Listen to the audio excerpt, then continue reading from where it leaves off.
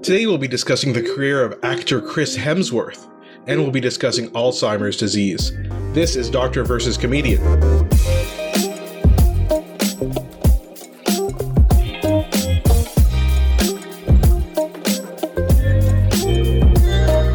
I'm Dr. Asif Doja, and this is the Doctor of Laughs. Not a real doctor. Ali Hassan. Every episode I pick a topic for Ali from comedy to entertainment, and I question him about it. Then Ali picks a topic from medicine and health and grills me on that topic. Today we'll be discussing the career of actor Chris Hemsworth. And Chris got some concerning medical news recently about his risk of developing Alzheimer's disease in the future. So in our next section, we'll be discussing this disease.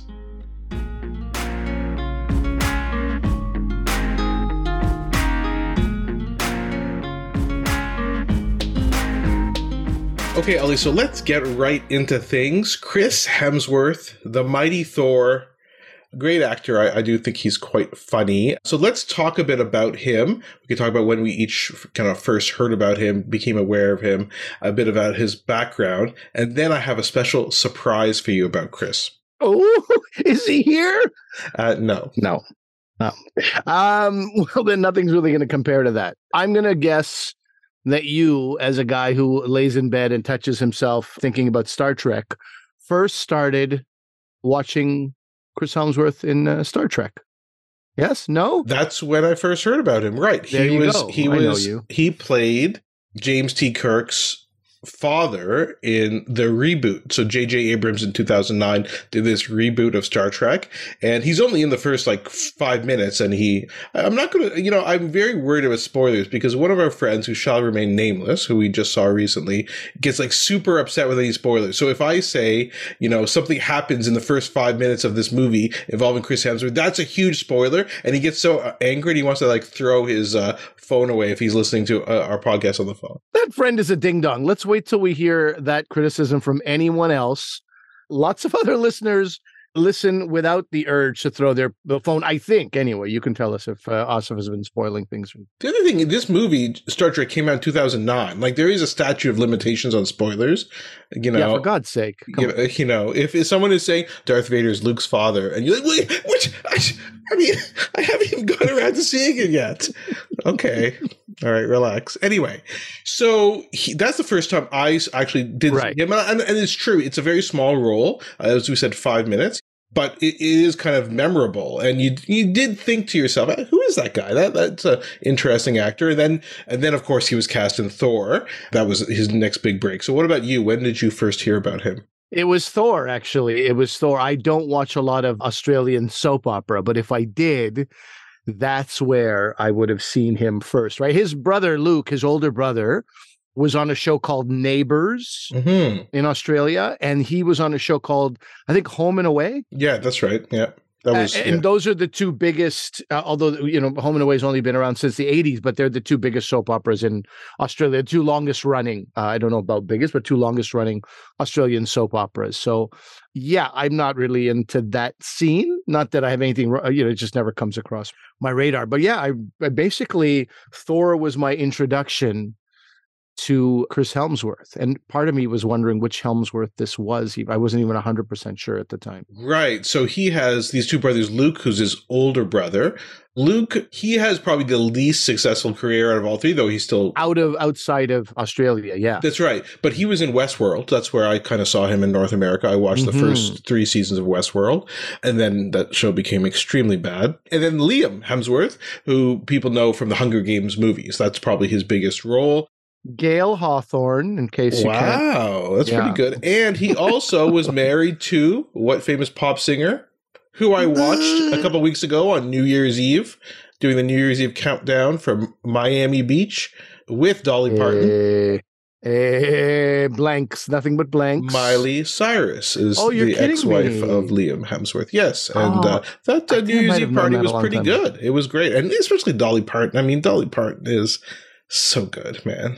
Actually, so is Miley Cyrus. She really loves doing cover versions of other songs and doesn't really like playing her own songs. She has a big variety of musical taste. Anyway, very, very off topic. Now, what do you think of Chris Hemsworth in Thor? I thought he's fantastic. I like where Thor has gone also a little bit more making fun of himself. Once Thor becomes, and again, spoiler alert, I don't know, man, come on, suck it. You're not a real fan if you don't know that he got fat and was drinking all the beer in town. And I really liked that. I thought that was a great direction, because there was a time where, I don't know if you know this, Chris Hemsworth was on Dancing with the Stars. Dancing with the Stars, Australia, the Australian version. Yeah, but Hollywood was worried that would affect his role as Thor. And I think I'm getting this right, but I might not. But I believe that they wanted Thor to be this incredibly manly, macho, it's God of Thunder. What's he doing dancing? What's he doing twirls on a dance floor? Very macho, misguided attitude. But I remember at the time that it was possibly going to affect his role in the Marvel Universe. Turns out he's making more fun of his own character now. Yeah. Than anything Dancing with the Stars could have ever done. So I like the direction they've gone in with him quite a bit. I really like Thor, and I really like him as Thor. And did you know that Tom Hiddleston, who plays Loki, he actually, I'm going to say applied for the job. Auditioned is actually, I believe, the word you Hollywood types use, is he auditioned for the role of Thor, and it was kind of between those two. And of course, it went to Chris Hemsworth, and then Tom Hiddleston got the role of Loki. So they got to act together in all these movies. By the way, speaking of dancing, you should look up this video of Tom Hiddleston dancing on some British talk show. I can't remember the name of it. Not Graham Norton? Yes, Graham Norton's talk show. I believe it's Graham Norton's talk show. And he sort of gets up. Graham Norton has the couches there on stage and other guests. He has quite a few guests. I don't remember who else he was sitting in front of, but they're pretty blown away by this guy's dance moves. This guy can move. Oh, wow. It's crazy. I mean, he's a great actor. Tom Hiddleston as well. He kind of really elevated those Thor movies. And until the first two, I think, were elevated by him. And then, of course, in the third and fourth one, directed by Taika Waititi. And those kind of really made a turn into comedy. And I think Chris Hemsworth is really known now for being this hilarious comedian. Did you see him in the Ghostbusters reboot? I mean, the all-female cast, not Ghostbusters Afterlife that came out last year, but Ghostbusters. No, I have not. So that movie is not good, unfortunately, because I really, it's the one that got slagged, right? Oh, of course I did. Of course I did. He plays the receptionist. Yeah. Oh my God. You know what? I just put that together right now. Oh, wow. Okay. I didn't realize that was the God of Thunder. Oh, really? Sitting beside.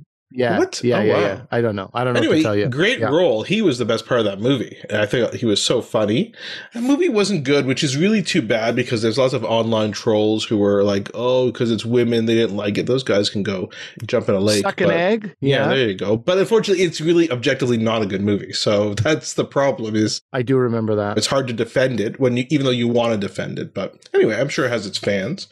Okay. Ali, I think, this is basically it. Hemsworth has 3 kids. He grew up in the outback, and I believe he lives, he does have a home in Australia, I think in the outback. So he kind of does live, this kind of like outdoorsy life when he's not doing his movies. He's married to a supermodel, I believe Spanish supermodel. That's what you do in the outback. You marry supermodels. That's right. Well, everyone is married to a supermodel in the outback. That's what I heard. I heard that. Mm-hmm. And so, that's basically it. So I thought we'd do something a bit different, Ali. I found some trivia on Chris Hemsworth. So I thought I'd ask you this trivia. All right. This is going to go bad for everybody, but go ahead, bud. Okay. But first of all, see, now I'm kind of like telling you how the sausage is made. Is in that we use a Google Doc that we both share because we can both look at the same time. So you can't look at the Google Doc. Was very mean. He blacked a whole bunch of things out. Yeah, but I now have to unblack it out. Oh, so now you can read it. So don't look at it. Is what I'm telling you. I won't. I close it or something. Okay. All right. Here we go.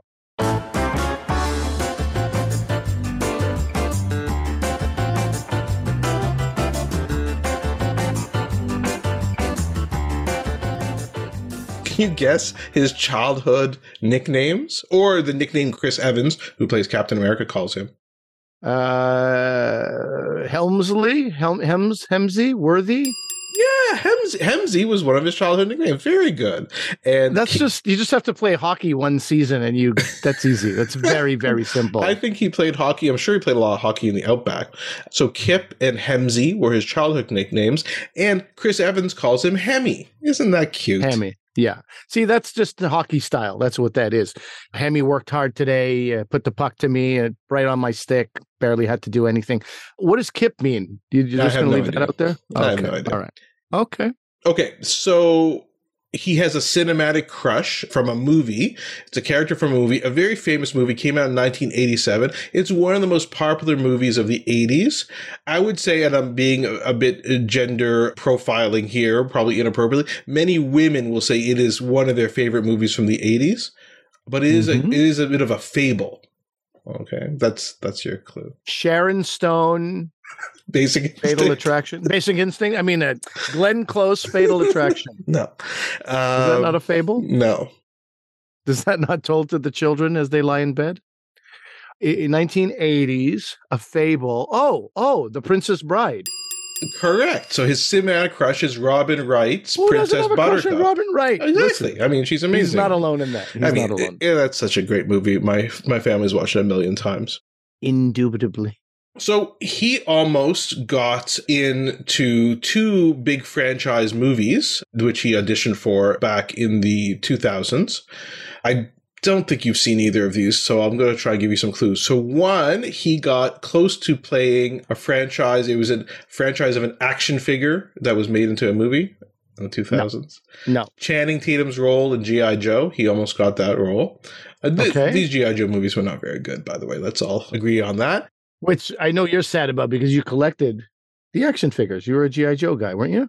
I was more of a Star Wars guy, but I had a handful of G.I. Joe figures. Yeah. That's what I'm saying. That's where I remember seeing them. And then he almost was in X-Men Origins Wolverine. Did you see that movie? I did. Hugh Jackman's first solo movie. So he almost played which part? Do you know? No. Gambit. Taylor Kitsch, who is really fallen off the face of the earth in terms of actors. He played Gambit, who's like he throws cards, he can energize cards and throw them. Yeah, but very, very lean and skinny, right? Taylor's character? Yeah. Okay, so it would have been a completely different look. Yeah, exactly. Not a huge buff character. No, not at all. And Gambit's not really like that in the movies. Anyway, so he almost got to be Gambit, and he almost got to be in G.I. Joe. He has a fitness app. Do you know what it's called? I'm sure how would you ever know this? No, can't even guess. Hemi works out. It's called Center, CENTR. How to train, eat, and live better is the slogan. And it's interesting how he started doing this because everybody kept asking him, how do you get in such good shape for the movies? And of course, he didn't want to talk about human growth hormone. I'm just joking. Oh my God, I'm just joking. Please, everybody, relax. So he talks about his fitness, nutrition, what his personal trainer makes him do. And it makes sense, right? If everybody's asking you, it's because they want to know. Sure. Like our friend Marco Timpano was asked so often, how do you start a podcast, that he wrote a book, 25 Things I Wish I Knew Before I Started a Podcast. Now, if he had millions of dollars, he would have just opened up a fitness gym instead. Marco. I think this is not the first time that Marco Timpano has been compared to Chris Hemsworth. No, absolutely not. Okay. Both adorable. So, yeah, that's right. That's right. Both super buff. So his first job, was cleaning something. It's a type of medical equipment that gets rented. Do you know what his job was cleaning? Clothes. It's something you would take from a medical rental place and bring to your house, perhaps after you just had a new arrival in your house.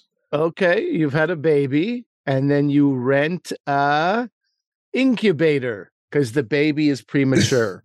No, you probably shouldn't bring a baby who needs an incubator to your house. I would probably advise against that. That was the joke. Okay, all right. That's actually, you know what? You should use that for your comedy. It's the new, home births. Okay, home neonatal intensive care unit is the next step. Oh boy, that's probably going to get me in trouble. Okay, what is the answer? The answer is cleaning breast pumps. He worked for a pharmacy that would rent the breast pumps, and he would clean them. There we go. He has a hidden talent, which a lot of people had back in the day, especially our parents would have this talent. Our mothers would have this talent. Nowadays, not that much. People don't do it as much. Juggling? Wasn't your mother a juggler? No. Baking? Sewing? Sewing, exactly. I think sewing is really one of those things that I know a few of my friends who sew, but it's become a bit of a lost art. So his hidden talent is sewing. You don't mean knitting. You don't mean knitting with needles. So lots of I would say more people knit. I'm sure you have some friends who knit. Oh yeah, well, there's knitting clubs. Sewing, to be a good sewer, I mean, that's a lot of work. But I have my friend Aaron is a big sewer. What's up, Aaron? So, Ollie, that's it. That is my quiz about Chris Hemsworth. Is he the hottest of the Chris's? I would certainly say so. We haven't talked, but we'll momentarily talk about his series called Limitless on Disney Plus. And he's supremely watchable just as a guy, even, hanging out in the wilderness. He's he's a beautiful, beautiful man. Sorry, Liam and Luke.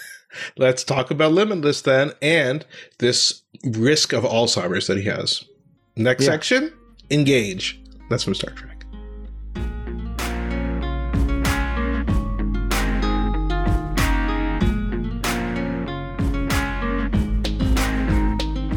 So, we've been wanting to talk about Alzheimer's for quite some time. It's top of mind for me. My father's best friend passed away in 2022 after quite a long battle, at least what I think was a long battle. Watching it from afar, it felt like it's quite long. We'll talk about the length of Alzheimer's and that as well. But why don't we back up? I think a lot of people think they know what Alzheimer's is.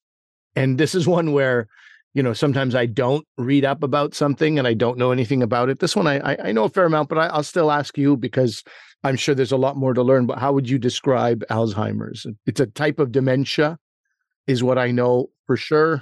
Yeah, it's a type of dementia.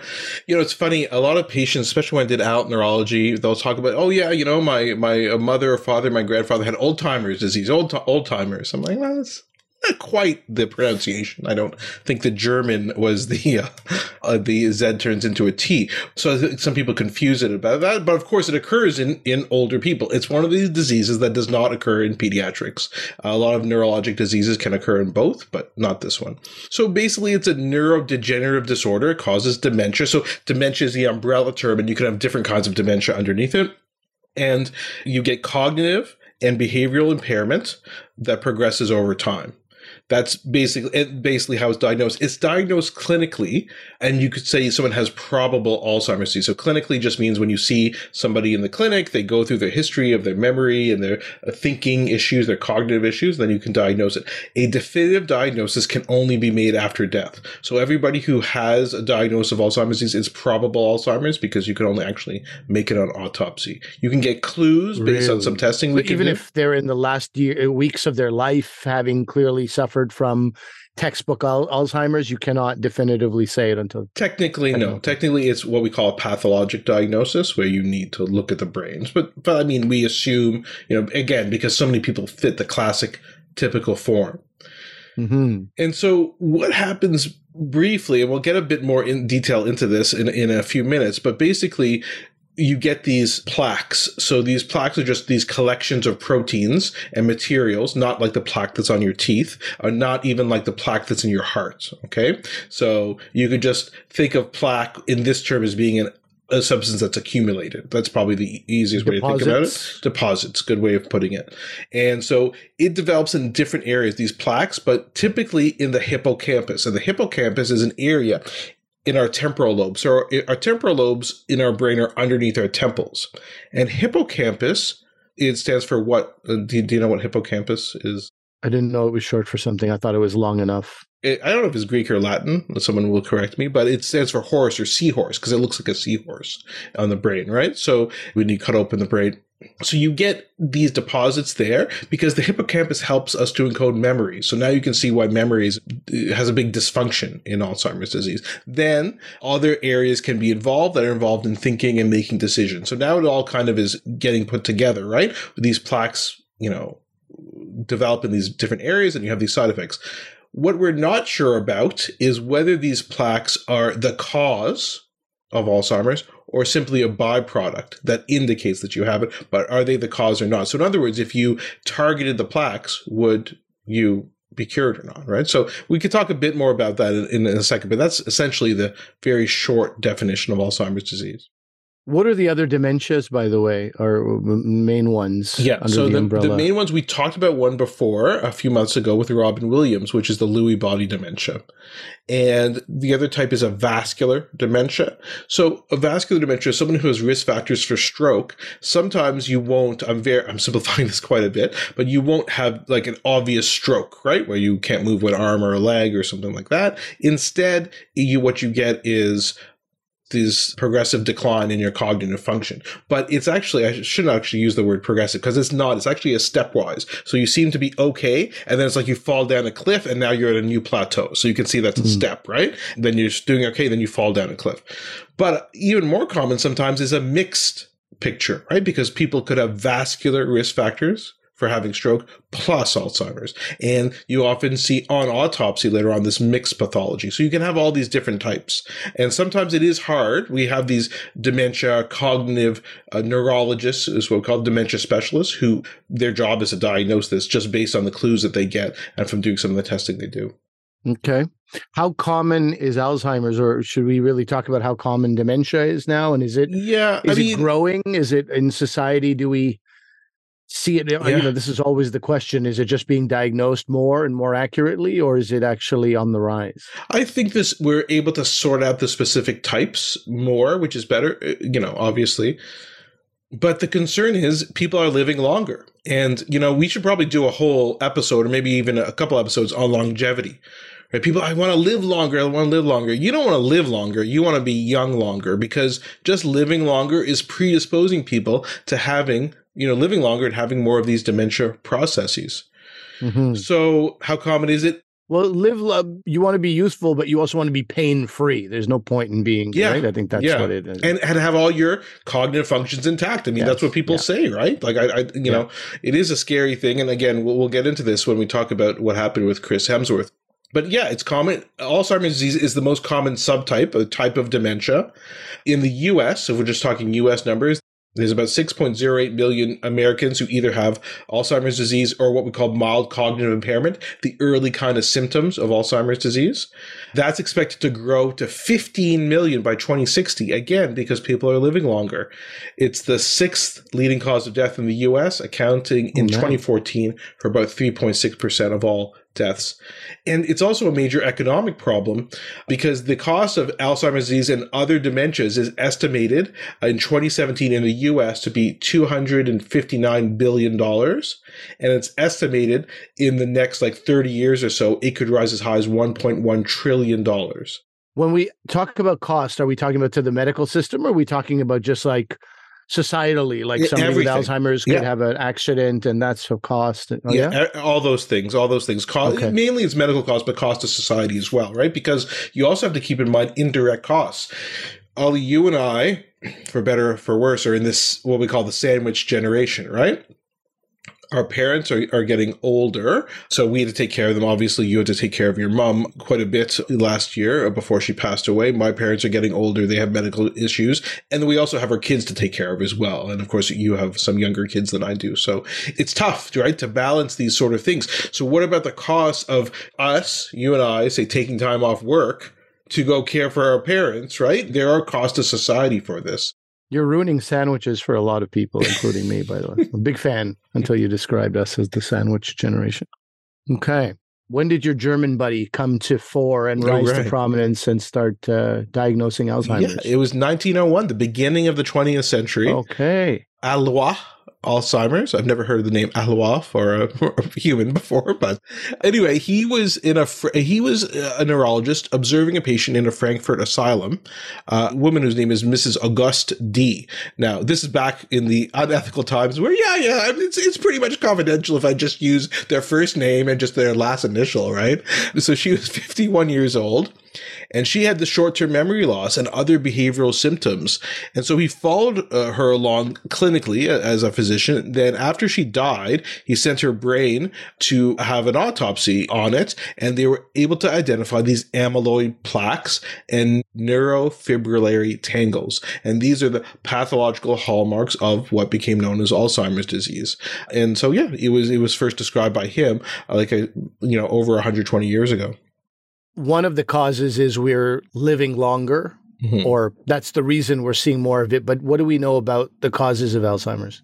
So it goes down again to this pathology, what happens when you're looking at the brain. So basically, in our brain, we have these connections, these microscopic connections in a support structure called microtubules.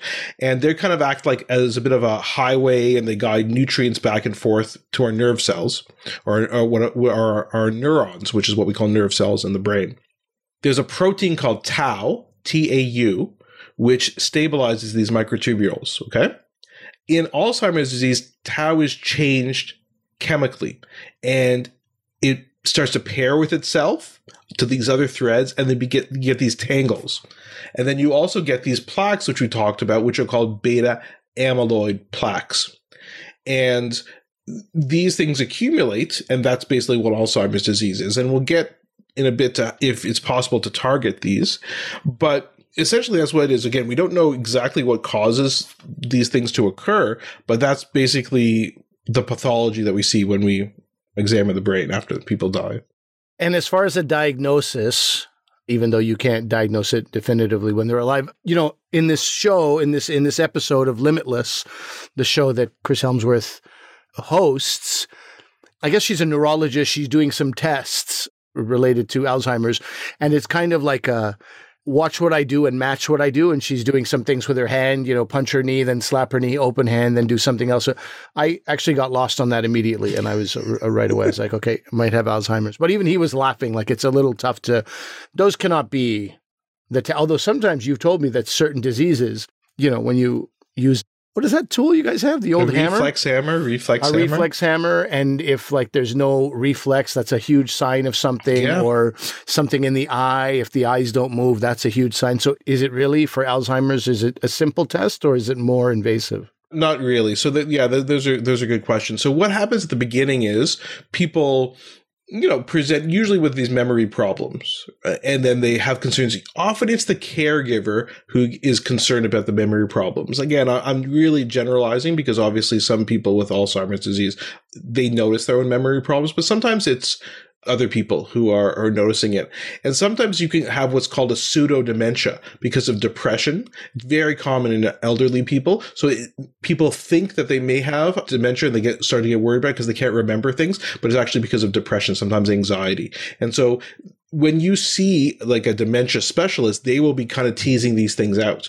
And so is the person the one reporting their memory problems? Maybe it's not a dementia, maybe it's a pseudo-dementia if that's the case, or is it the partner who's noticing, or the kids who are saying, they seem to be forgetting things, what's going on with their cognitive functions. And then they can do a bunch of tests like this. These are sometimes, if it could be very detailed, these are called neuropsychological tests. By doing the tests, you can identify which brain areas may be affected. Is it more visual spatial? Is it more a planning, ordering problem in your brain? Is it a memory recall thing? So that test she was doing is a relatively basic test, but it can help give a clue as to what area. Is it an organization planning problem, right? That's kind of what she was getting at by doing those tests. But really it's that there are some markers that you can do in the spinal fluid or using very specialized kinds of scans like PET scans, but those are not commonly used. The average person who gets diagnosed with dementia will not have those extra tests. It will just be based on meeting the family, examining the patient, and then maybe doing some of these other neuropsychological tests to do it. So that's when I say it's a clinical diagnosis, that's what I mean. It's by just seeing a patient in the office. Putting Helmsworth aside for a minute, because his particular diagnosis was fairly unique, what is the prognosis and treatment? And is there, once you have it, once you're diagnosed, is there any reversal, or is it just... And I also wanted to ask about the speed of decline. Why do some people last another 8 years after they're diagnosed and others a year? Yeah, it's very variable. This just to answer your last question first, the speed of decline. It can be, the time from diagnosis to death can be as little as 3 years or as long as 10 or more years. If you have an early onset Alzheimer's disease, those patients tend to have a more aggressive, rapid course than those with a later onset. An example of someone who had a very early onset Alzheimer's disease, I don't know if you know John Mann, who was a lead singer of Spear of the West, which was a well-known Canadian band in the 90s. Yeah, of course. I love that band. I thought this guy was such a good writer, such a good songwriter, and to see that kind of go away over time. I actually saw their I don't know if I ever mentioned this to you guys on the podcast. I saw their very last concert in Vancouver. I was there for a conference, and so I just bought a ticket and went to their very last concert at the Commodore in Vancouver. Such a great venue. And he had to use an iPad to remember the lyrics to songs he wrote.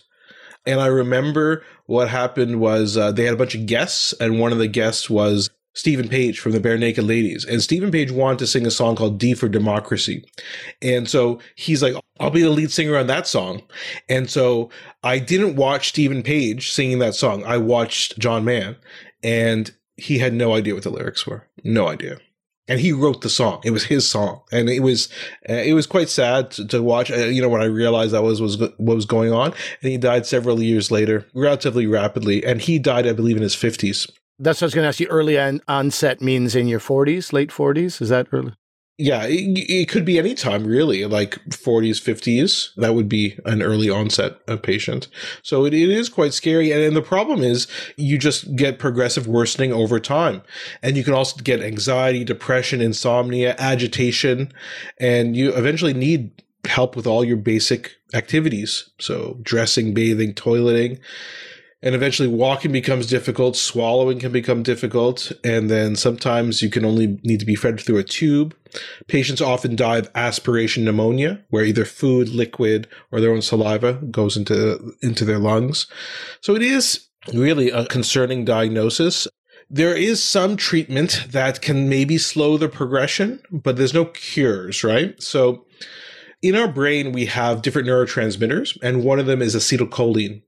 And we know that these cholinergic systems in our brain can modify the information processing in the hippocampus and other areas of the brain.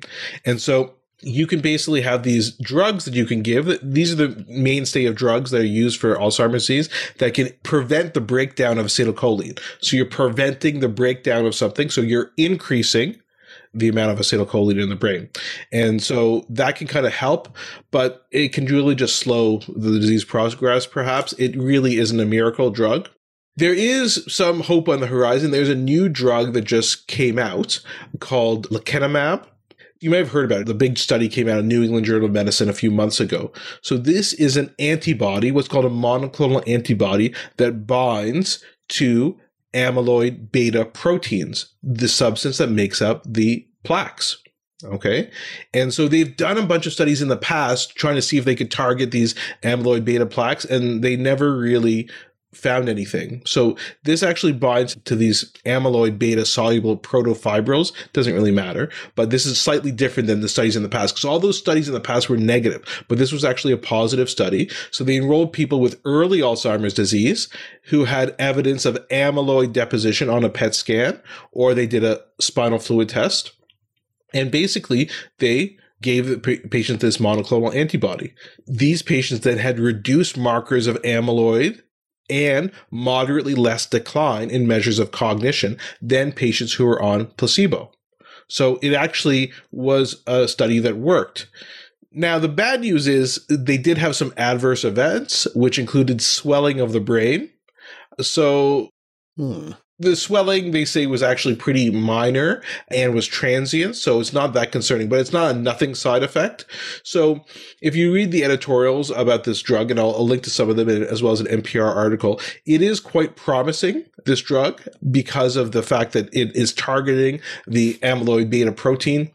And you're seeing some improvement in cognitive function. It's not a smoking gun. It's not it's not a silver bullet, I think is the actual term. Mm-hmm. But it is promising. So that there may be some hope for people, and we'll see what happens with longer term studies of this antibody. But anyway, so that you may have heard of in the past couple of months was a big finding. Yeah, I think it's interesting that in this Limitless documentary, and we'll wrap up on this, we don't hear anything about the treatments that a millionaire celeb would have access to. Instead, he talks about the need and the requirement, for sleep and better quality food, which I think as far as good quality food and exercise as well is a huge part. I feel like he would already have that. Right, You've seen exactly. He has unlimited resources. Unlimited resources. So it's really about his sleep, which has always been an issue since he was young, he says. But I found it interesting. So this is like, if anybody has ever seen Zac Efron's series called Down to Earth, this is Chris Hemsworth hosts this series called Limitless, and he's sort of pushing himself, his body, to new limits in every episode, whether it's ice baths or diving off a skyscraper, whatever he's doing. Asif had recommended that I watch episode 5, and episode 5 is the episode where he's given this news that he has this particular combination of genes, quite rare, that puts him at risk, 8 to 10 times more risk of Alzheimer's than the average person. And what I had read in Vanity Fair in November was that the Peter Attia, who is this longevity doctor, longevity specialist, he was saying that he didn't want to give this diagnosis on camera. This is a very personal, private thing. That's just a doctor with ethics. But Chris Hemsworth was raised on a heavy diet of show business. So he was like, no, give it to me on camera. And I'm sure to be honest, the directors and producers were also probably like, oh, that's great. If he wants to hear it on camera, this could be great. This is just how television and reality television works. But he was given that diagnosis. And from what I read, it was an authentic thing for him to hear it the first time. And yeah, so he, it's an interesting episode. For the sake of TV, they go on sort of basically what they do is they immerse themselves in nature for 2 days. How they do it and what they do specifically is a little more television sexiness. But in my mind, the takeaway for me was the benefit of being in tune with nature, clearing yourself of modern distractions, our phones, our stresses, the rest of it, and challenging your brain, which is something we've heard about Alzheimer's a lot, which you have not mentioned yet, that when people talk about ways to, I don't think they say combat, but in any case, ways to keep your mind active. You learn a new language, you learn a new instrument, you play puzzles and games and these kind of stuff. What are your thoughts on that? A lot of experts will say that doing mentally challenging activities, like you said, puzzles, brain teasers, things that invoke your cognitive functions more, may reduce the risk of developing people who are at risk. Whether when you actually get the symptoms of Alzheimer's disease, whether that slows the progression, that's a bit more controversial. There's also this idea that people say, if you say you have a PhD in something and you're a very, very well-educated person, you have further to fall to get to a dementia level. Sure. There's also that suggestion as well. So, I mean, and those things are good, staying off your phone and challenging your mind. So I don't think anybody would have a problem with that. But again, saying that as a treatment for dementia, once you actually have full-blown Alzheimer's, I'm not quite sure about that. No, and I don't think they were suggesting it was a treatment. I was just that's something that and sleep as well is important. That's some emerging literature that's coming out as well. But why don't we just dive into what this is, because it's pretty shocking. So this is why you need to be a bit careful by doing genetic testing, like doing the 23andMe and those ones that I forget what the other one's called. Ancestry.com or where you could do the genetic testing, because you might get some results you don't really want to know, because what they said was they were going to do a battery of genetic tests and see what the future might have waiting for him. But I don't know if we mentioned this, his grandfather, Chris's grandfather, has Alzheimer's disease, and he's seen how that can ravage your mind. So if we talk about genetic causes of Alzheimer's, there are some genes that unequivocally cause early onset Alzheimer's disease. One of them is a gene that encodes amyloid precursor protein, which is involved in this pathway of this amyloid deposition and these amyloid plaques. That's found on chromosome 21. Ollie, there's another disease that's called trisomy 21, where you have 3 copies of chromosome 21. Do you know? I don't know if you know. That's Down syndrome.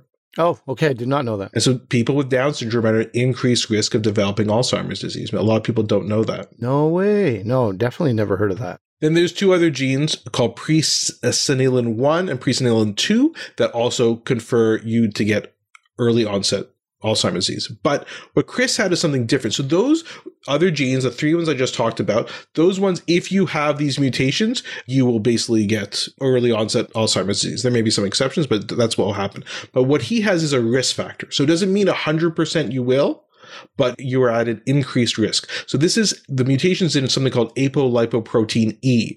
And he has this E4 allele. And this E4 allele, if you have, 2 copies of it, you have a significantly greater risk of developing Alzheimer's disease. The mean onset is lower for you if you have these 2 copies than other people.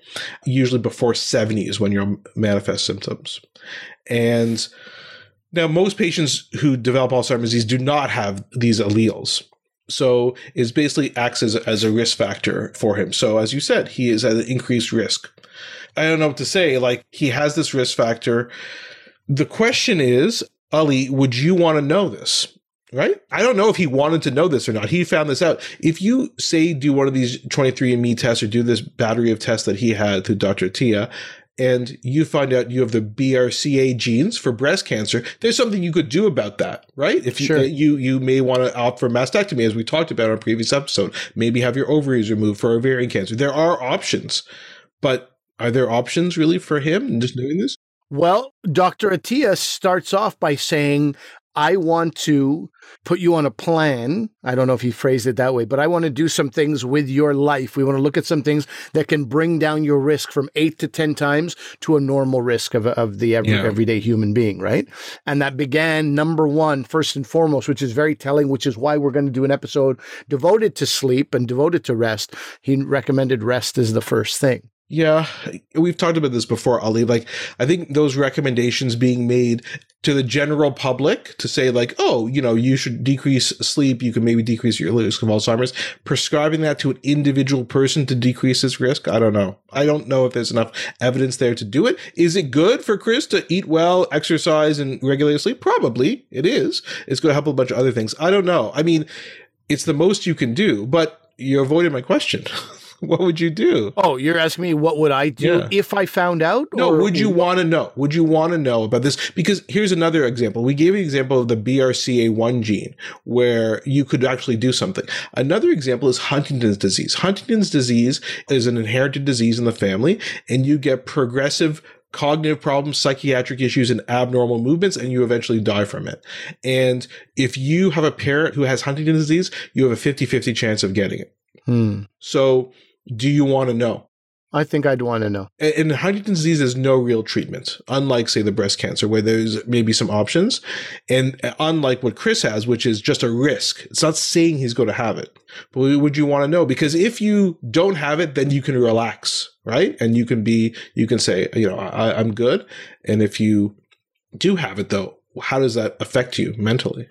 Panic. No, I mean, some people are like, well, it's good I know I can live life to its fullest in a way that maybe I wouldn't have had I not known until this diagnosis comes, or I can start having conversations with my family about end of life planning. I think personally, I'd rather know. And that's fine. And everybody's individual. I'm not sure I would want to know, but I don't know. I'm not sure I would. So all this to say, it's very interesting thing that came out. I encourage people to watch that episode. It's very interesting. I have some comments about that episode, but maybe we can save that for another day. Like, the neurologist who was helping him with the cognitive stuff travels with him to the outback and sets up a map for him to, not an obstacle course, but like almost like an orienteering session for him to do. Yes. It's a bit of a bridge too far to assume that every neurologist is going to be following. That's television. That's television. That's television. Yeah. And it's Darren Aronofsky. Do you know Darren Aronofsky? I do. Slightly controversial fella, but yeah, sure. He's the director of the show. And as you said, he's done other ones like this. He did one with Will Smith years ago, so for the National Geographic Channel. So anyway, check it out. I encourage you guys to see it. Hopefully you guys found this interesting. And we wish the best for Chris Hemsworth. I would find it stressful knowing it, but he's trying as much as he can to integrate some of these recommendations.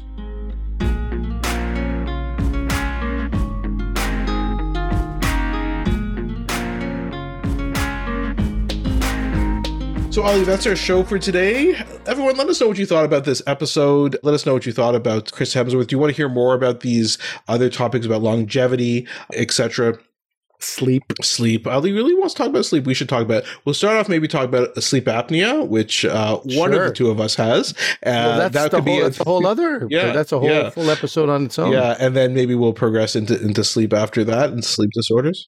I also want to know if that's on the rise, because I keep meeting more people who have sleep apnea and require the, mask machine at night. Yeah. We'll definitely talk about that. Reach out to us, Dr. V Comedian, on Twitter, Facebook, Instagram. We are everywhere. drvcomedian@gmail.com.